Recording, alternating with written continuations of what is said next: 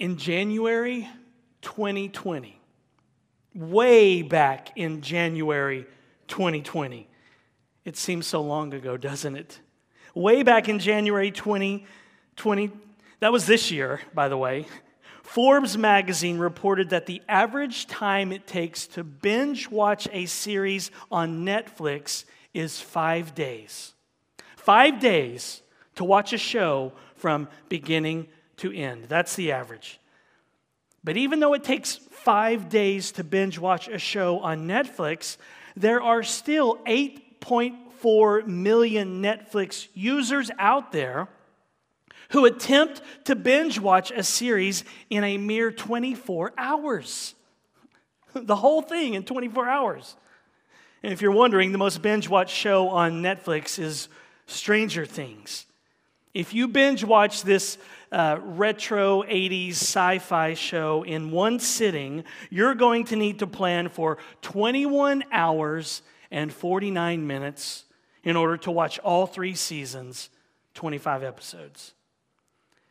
And if you do binge Stranger Things in one sitting, let me warn you, you may end up looking like the Demogorgon when you're done, for those of you who have seen it.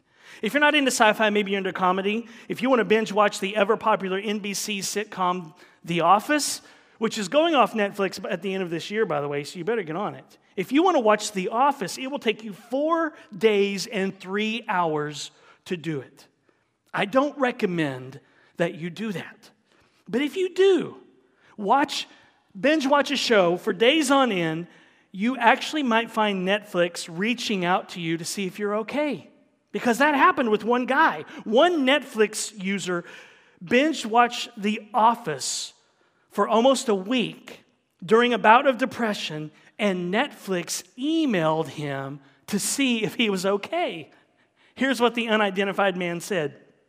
One summer I was going through an episode of depression, and I wasn't working as I was on break from college and waiting until I moved back to my college town to start again. I ended up doing nothing but watching Netflix. And after I finished The Office in something like 5 to 10 days, I don't quite remember, I received an email from Netflix asking if I was okay. Netflix had noticed that this guy's account was running nonstop for over a week, and they reached out to him. He said this, "Honestly, it made me feel better just knowing that someone, even a stranger working at a customer support agency, cared about my mental health." So kudos to Netflix. There's another Netflix binge-watching story I want to share with you. Netflix realized that, you know those like cheesy, romantic Hallmark Christmas movies? If you love those, plug your ears, okay? Those cheesy, romantic Hallmark Christmas movies, there was one that was being played on Netflix a lot, and so Netflix tweeted this out about the 53 people who had been watching this cheesy Hallmark Christmas movie over and over. Here's what Netflix said. To the 53 people who've watched A Christmas Prince every day for the past 18 days, who hurt you? Well, if that's your favorite movie, if A Christmas Prince is your favorite movie, sorry. So obviously there's something innate in human nature that allows us to watch and rewatch shows and movies over and over and over again. I mean, how many of you parents have seen Frozen more than 1,000 times? I'm kind of glad that binge watching is a thing now. And I hope you get comfortable binge watching, because that's what we're going to be doing for eternity. We'll be gazing at the beauty of the Lord. We will be beholding His glory, binge watching His glory. And as John Owen, I'm not quoting here, but I was rereading The Glory of Christ this week by John Owen. I recommend it to you. There's an abridged version that's much easier to read. Basically, Owen was saying, if we're going to be doing this for eternity, why not get a jump start on it now? For all of eternity, we are going to be binge-watching Jesus, beholding His glory episode after episode, beholding His beauty, beholding His splendor. But the good news is that we don't have to wait until then to get started. We can do that now. And so for the rest of this crazy year, this is what I want us to do as a church family. Let's binge watch Jesus, y'all. As a church family, let's, beginning today, really just hunker down and refocus our gaze upon the beauty of the Lord. And if we do, we will be transformed. That's what Paul is talking about in our passage today. So turn in your Bibles to 2 Corinthians 3. We're continuing our series, Neon Gospel, where we will see that beholding the glory of God is actually what changes us. In fact, whatever we gaze at, whatever we behold, changes us into its image. So understand this, grace. What you look at, you will look like. What you behold, you will become. What we meditate on will mold us into its image. Whatever consumes our time, the election, politics, whatever consumes our time, consumes our thoughts, consumes our energy, will inevitably transform us into its image. Whatever it is, Netflix, Facebook, Fox News, Twitter, Instagram, TikTok, you fill in the blank. What we look at constantly will conform us to its image. What we behold, we will become. We are always becoming like what we most adore. So let that sink in. We are always becoming like what we most adore. Did you know that's why the Lord called the nation of Israel stiff-necked? We saw that last week in Exodus 33. Verse 3, after they made and worshiped the golden calf, the Hebrew phrase there, stiff-necked, comes from the agricultural world. The rebellious resistance of the ox and the bull and the cow to the yoke that is placed upon it. And so when Aaron made the golden calf to worship, Israel became just like that golden cow. They became stubborn and stiff-necked. They became like what they worshiped. So the golden calf incident at Mount Sinai reminds us that idols are empty and they're mindless and they are lifeless. They have no life. And when we go chasing after other gods, other idols, trinkets and things that sparkle and shine, and we seek those things to satisfy us, we will then become like those things, empty and mindless and lifeless. There'll just be no life in our spirits and in our hearts. But when we gaze upon the beauty of the Lord, we will be transformed into his likeness. And that's exactly Paul's point in our passage today. Paul will remind the Corinthian church that the glory of the new covenant is that we can binge watch the glorious gospel over and over and over again. We can be on the receiving end of repeated exposures to the glory of God and not be destroyed, but be transformed as we do. And don't you want to be transformed? I mean, aren't you tired of you? Tired of being the way that you are? Tired of your sin? Tired of being trapped in the shackle of lust? Tired of being stuck in the quicksand of anger and bitterness and resentment and unforgiveness? Tired of the debilitating nature of fear and anxiety and worry? Are you tired of the sin that so easily besets you? I know I am. It's only as we rehearse the gospel and gaze at the glory of God that we will be changed. So what you and I need more than anything in the world is to gaze upon the beauty of the Lord and to behold his glory in the gospel. What we desperately need more than anything at this point in 2020 is to binge watch Jesus. So let's do that now. 2 Corinthians chapter 3, we're going to begin in verse 12. Hear the word of the Lord. Since we have such a hope, we are very bold, not like Moses, who would put a veil over his face so that the Israelites might not gaze at the outcome of what was being brought to an end. So Paul says, we're not like Moses. We have hope now. We are bold. We can share and reflect the glory of the Lord, and we don't have to wear a mask. We don't have to put a veil over our face. We can stare at the glory of the Lord, and we can reflect it to one another and to our neighbors and to our coworkers and to our family members and to our city and to the Central Coast. We don't have to hide it under a mask, under a veil like Moses. And the reason Paul says that Moses veiled his face was so that the Israelites would not see that the glory at Mount Sinai was gradually fading away, signifying the temporary nature of the old covenant.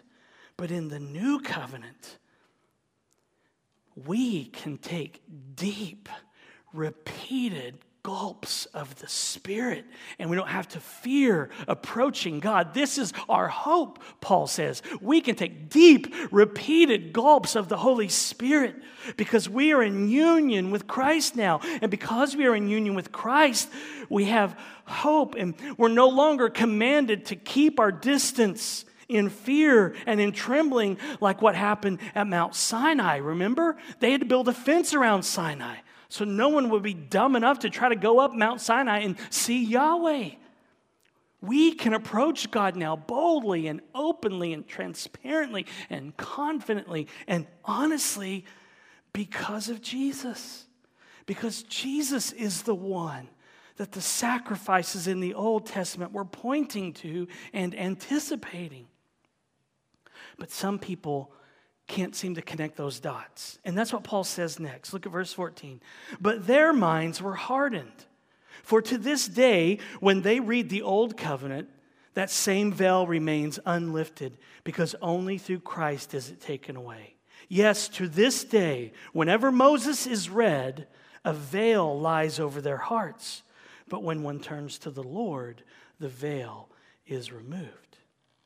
The nation of Israel's minds, which were hardened in Moses' day, remains hardened to this day. That's why Paul says the same veil remains unlifted whenever the Old Testament is read today. So Paul now uses the imagery of Moses' veil here as a symbol for the people's blind and hardened hearts. That's what keeps Israel from recognizing that the Old Testament itself points to Jesus as the Messiah. There's a veil over their hearts that only the Holy Spirit can remove through regeneration when He makes them alive again. Only the Holy Spirit can remove the veil so that someone can gaze at the glory of the Lord. And that's what the Spirit does in regeneration. Look at verse 17. Paul talks about that. He says, now, the Lord is the Spirit, and where the Spirit of the Lord is, there is freedom. And we all, with unveiled face, beholding the glory of the Lord, are being transformed into the same image from one degree of glory to another. For this comes from the Lord, who is the Spirit. So while Israel could not even look at the face of Moses because it was just beaming and radiating with the blinding glory of God, as Christians united to Christ now, we can behold the glory of God with unveiled face. No mask, no social distancing, no Yahweh saying, I'm going to be out in a tent outside a camp and only Moses can come in.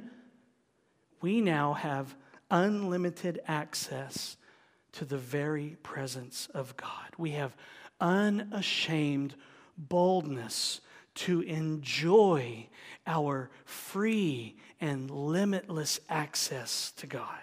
That's amazing. And it's as we behold the glory of God in the face of Christ that we are transformed by the Spirit. Do you remember what Moses asked the Lord on Sinai? We looked at that last week. He said, "Show me your glory." And God said, "You can't see my face and live." Did you think you could? And in the law, in the old covenant, you could not see the face of God and live. But still, God answered Moses' prayer. Moses prayed, "Show me your glory." And here's how that request was answered by Yahweh. "Show me your glory," Moses said. And Yahweh said, "I will make all my goodness pass before you and will proclaim before you my name, Yahweh. And I will be gracious to whom I will be gracious, and I will show mercy on whom I will show mercy." Show me your glory. I'm going to make all my goodness pass before you. Grace, mercy. Then when the Lord passed by Moses, God said this about himself to Moses. He said, "Yahweh is merciful and gracious, slow to anger, and abounding in steadfast love and faithfulness, keeping steadfast love for thousands, forgiving iniquity and transgression and sin." And this is right after the golden calf incident. Show me your glory.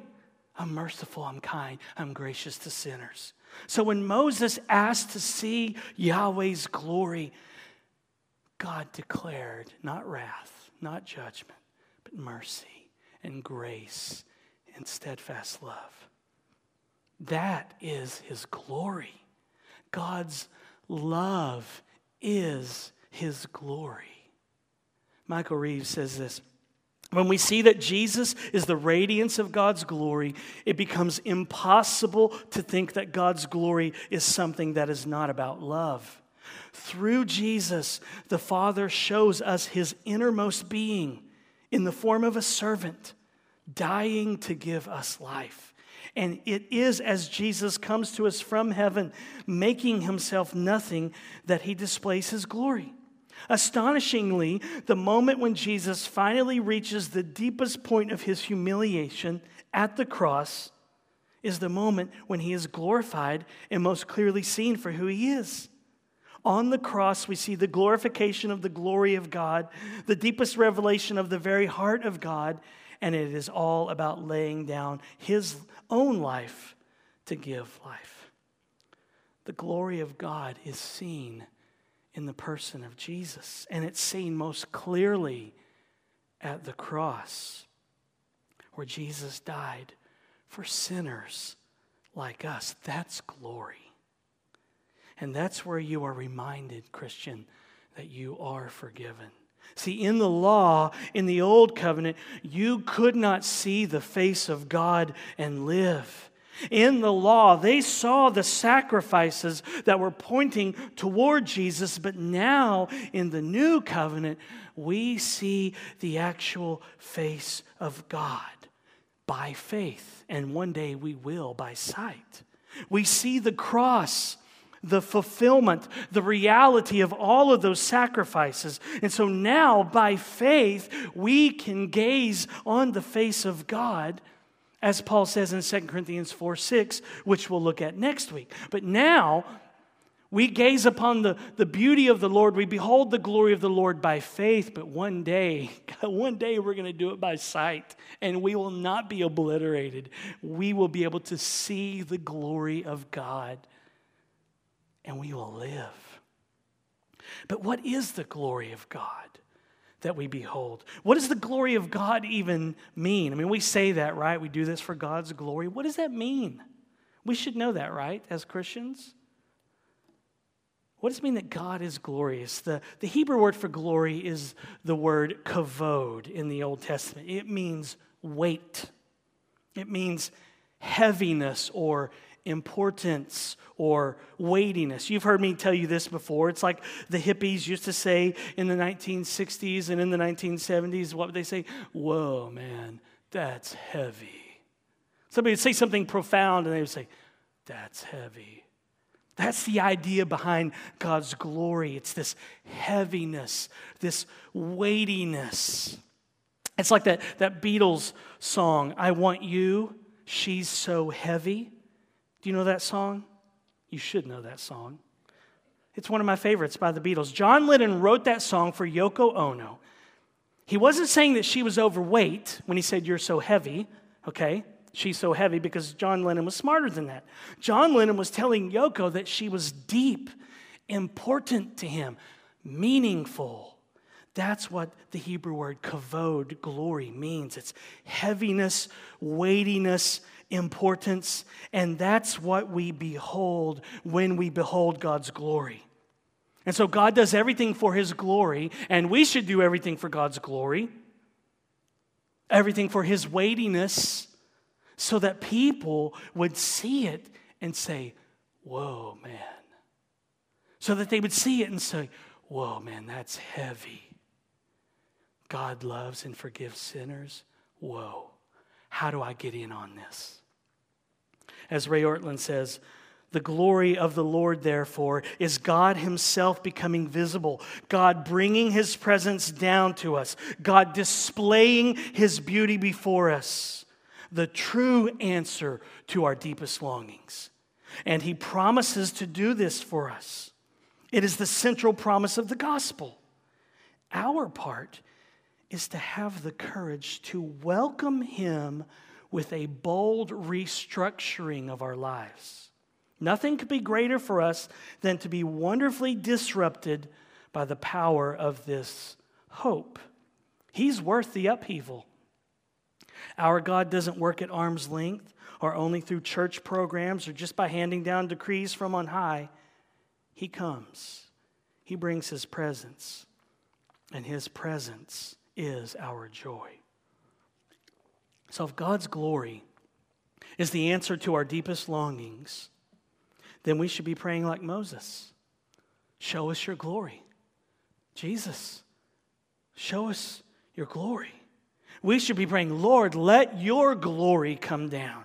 Come and satisfy our deepest longings. Restructure our lives. Disrupt our little kingdoms of self with your glorious kingdom. You're worth the upheaval, Jesus.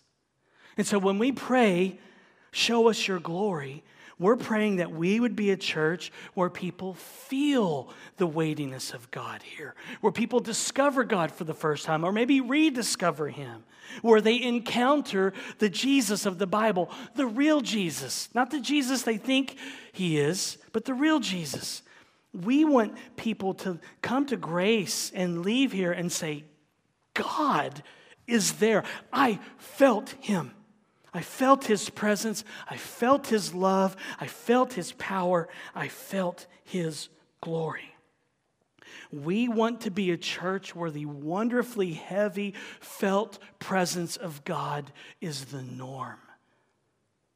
We want people to feel and to really sense that God is beautiful and satisfying, and to do whatever it takes to enjoy Him more and more.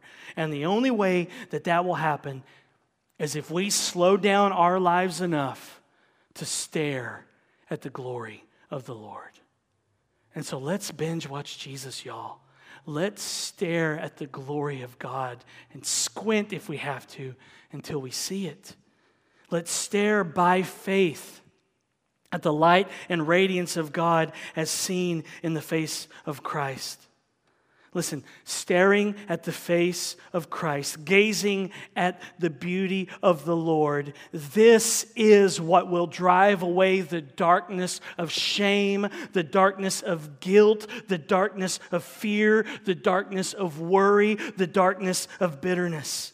It's the light of the knowledge of the glory of God shining in the face of Christ that drives away the darkness of guilt, shame, despair, doubt, fear, worry, anger, bitterness. Let me ask you, do you feel weighed down by guilt today? Weighed down by shame? Shackled in the chains of lust? stuck in the quicksand of bitterness and anger and resentment? Are you spiritually anorexic from anxiety and worry and fear? Look to Jesus. Gaze upon his glory and be set free. Is there anyone here free to admit this morning that right now you are under the weight of guilt and shame and condemnation? Anyone free enough to admit that? Does anyone here today need someone to just hold their hand and look them in the eyes and say, you are forgiven? Anyone crazy enough to come down here to the front? I'll meet you right down here right now. If anyone is just feeling the weight of shame and guilt and condemnation for something you said in the past, something you did in the past, and you just can't seem to break free, and you need an outside voice to tell you you are forgiven, if you start making your way, I'll meet you right down here. And I'll just hold your hands and tell you that you're forgiven. Anybody? If you make the move, I'll make the move. Okay, well, you know what? Find me after the service and I'll do it. Because that's what church is about. Church should be telling our brothers and sisters in Christ, I don't feel forgiven. I can't shake the shame and the guilt and the fear. And having an outside voice speak to your heart and say, you are forgiven. The sin that you just can't seem to shake, that you just can't forget, Jesus cannot remember. You are free. And that's true for you, even if you don't want to come down here this morning. You coming down? Come on, Sam. You can line up if you want to. Anybody else is welcome to come down here. This is what the body of Christ is about. Sam, my brother, you are forgiven. The sin that you can't seem to forget, Jesus cannot remember. You're free. Walk in that freedom, brother. Praise the Lord. Anybody else? Sometimes you just need somebody to look you in the eyes and do that. Cody, my brother, you are forgiven. The sin that you just can't seem to forget, Jesus cannot remember. You are free. Walk in that freedom.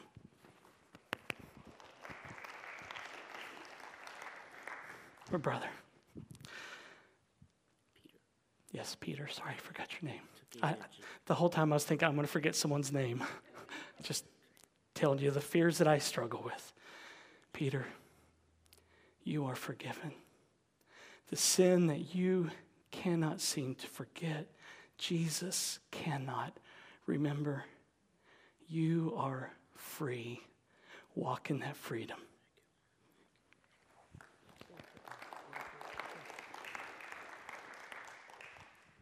Anyone else? That's what the body of Christ should be like. That's what church should be like. That's way better than here's 5 points in a sermon so that you can be a better neighbor. Okay? Let me tell you how to be a better neighbor. Just make your neighbor some cookies. There, okay? What you need to hear is that you are forgiven and that you are free. So let's look at Jesus so that we'll look like him. Remember, what you look at, you will look like. What you behold, you will become. What you meditate on will mold you into its image. Whatever consumes our time, consumes our thoughts, consumes our energy, will inevitably transform us into its image. We're always becoming like what we most adore. So let's behold Jesus so that we'll be like him. Let's pray, show us your glory. And then our neighbors and coworkers just might get inquisitive. To quote Ray Ortlund again, he said, "Please show me your glory is our greatest prayer. It is asking the Lord to blow us away with his grace and mercy to the undeserving so that we worship him and live for him and obey him with joyous new boldness." And the watching world begins to think, my life has fallen apart and I need no one less than God to pick up the pieces So that church is where will go because God is obviously there. Let's be a church that just welcomes Jesus, welcomes His glory. Let's be the church in town. Not the cool church in town that everybody wants to go to. Let's be the church in town where people know that when their life is an absolute mess and is falling apart, they think, I have to get to Grace Baptist because Jesus is there. How about that? Let's keep praying that God would show us more of His glory here at Grace. Let's have the courage to welcome Jesus, to totally restructure our lives. Let's pray that we would go deeper into His love, that His presence would become even more tangible here. And hasn't it been pretty tangible as of late? In the last 3 minutes, hasn't it been tangible? Even during COVID-19, we are seeing people set free. People are experiencing joy. People feel safe here. The felt presence of the Lord is here right now in spite of COVID. But we want more of that, don't we? We don't want to settle. It's okay to be greedy in this sense, okay? We want more of His glory showing up, changing us and satisfying us and setting us free. More of His presence because that's what our hearts were made for and which alone will satisfy our deepest longings. So we want God to come to church, right? I mean, we want God to be here every single week. Otherwise, why are we here? If Jesus doesn't show up, if there isn't a felt presence of God, then why are we here? I come for Jesus. I come to experience Jesus. I come to hear forgiveness, absolution. We come to church so that we can encounter the felt presence of God.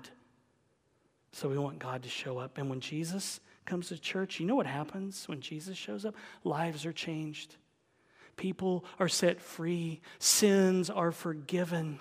Reconciliation happens. Egos are humbled. The gospel does its work. And we leave saying, what a Savior. What a Savior.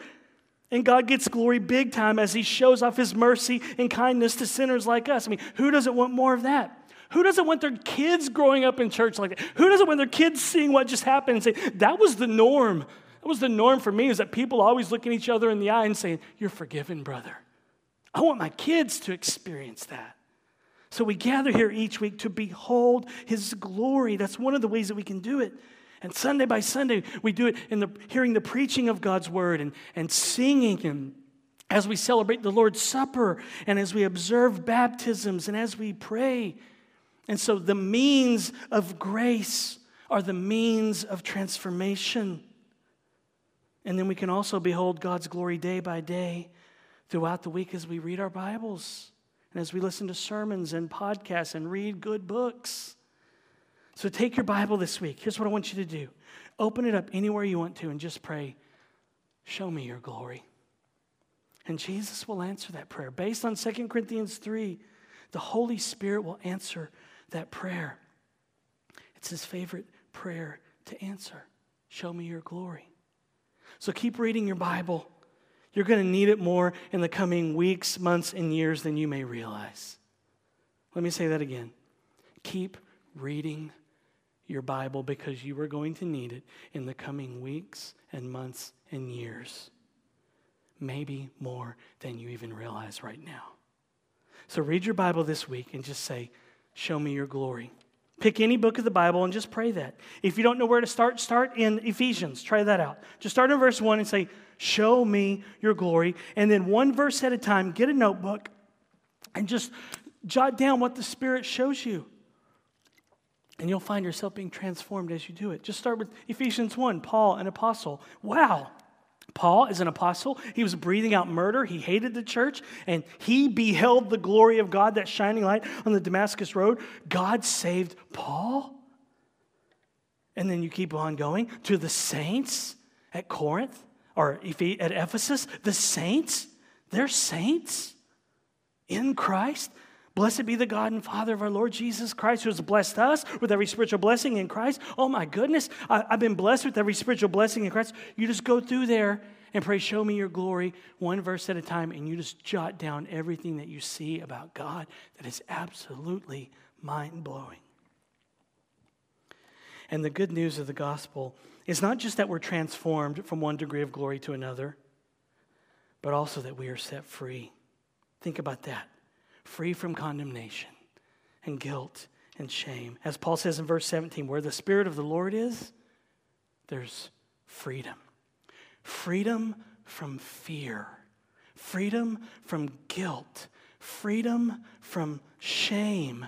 Freedom, some of you need to hear this, freedom from trying to please people. That's what we want for this church. Freedom. Not anger and grumbling and mumbling and complaining or bitterness. Who wants that in a church?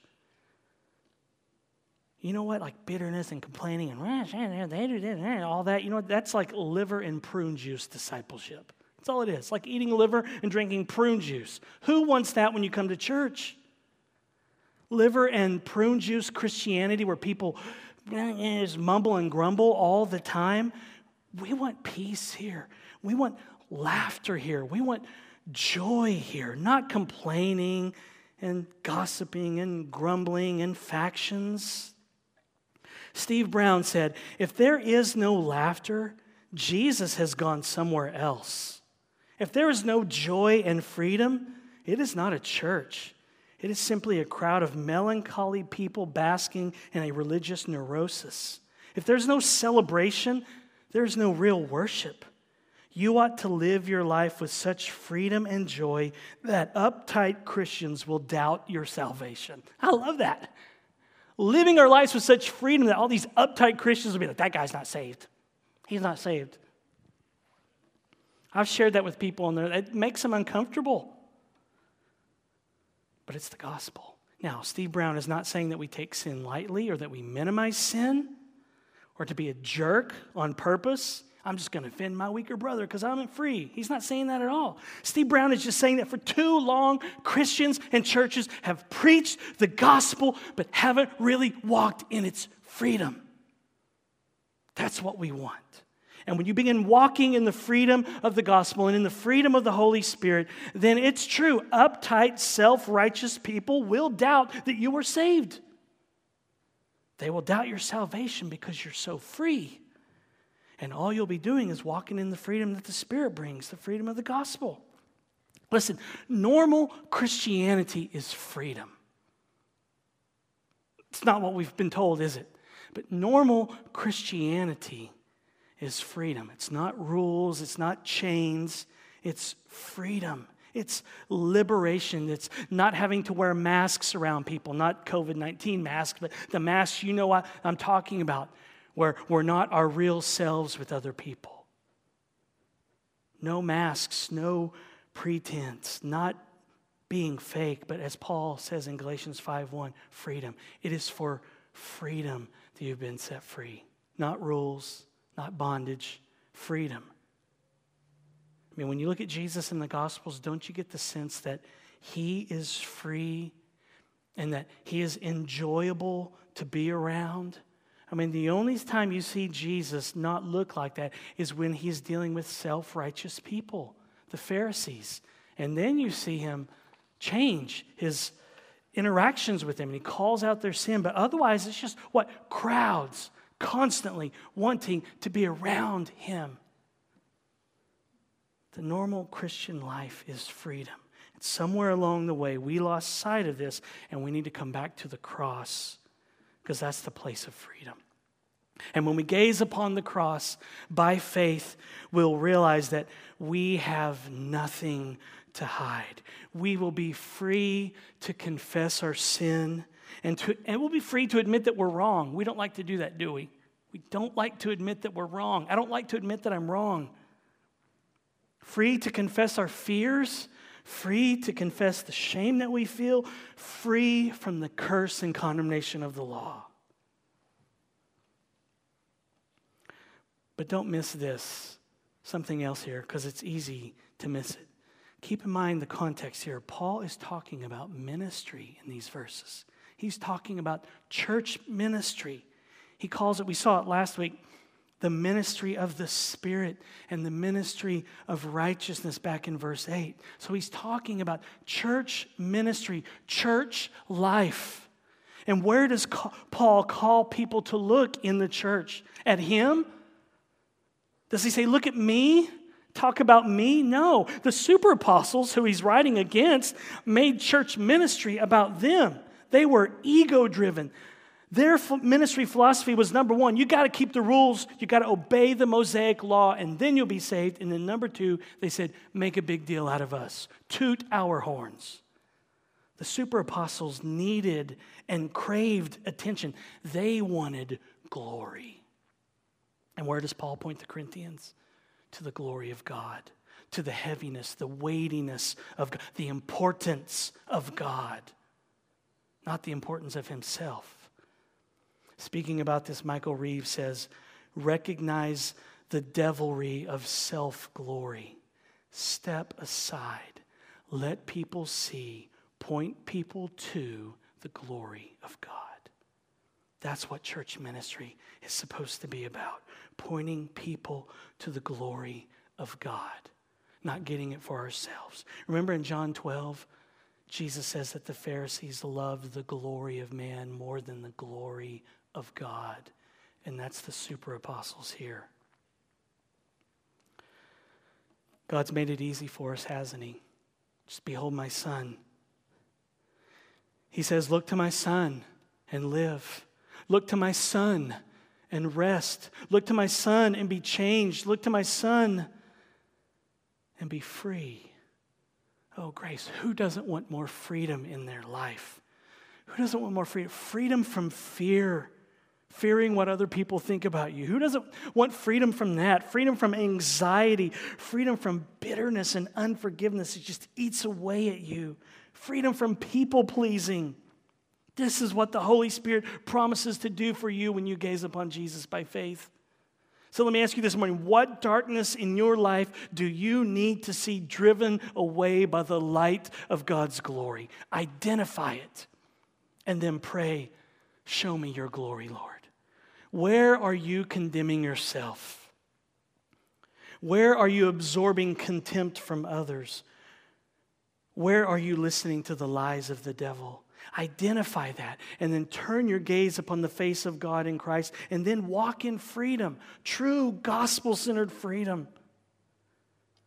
I'm talking about unfettered freedom that causes you to laugh more. You can laugh at yourself when you mess up. And you can dance more and forgive more and rejoice more and love your neighbors more. All of that can be yours. All of that can be mine. And I want more of that in my life. All of that can be yours when you simply look at Jesus and you behold his glory.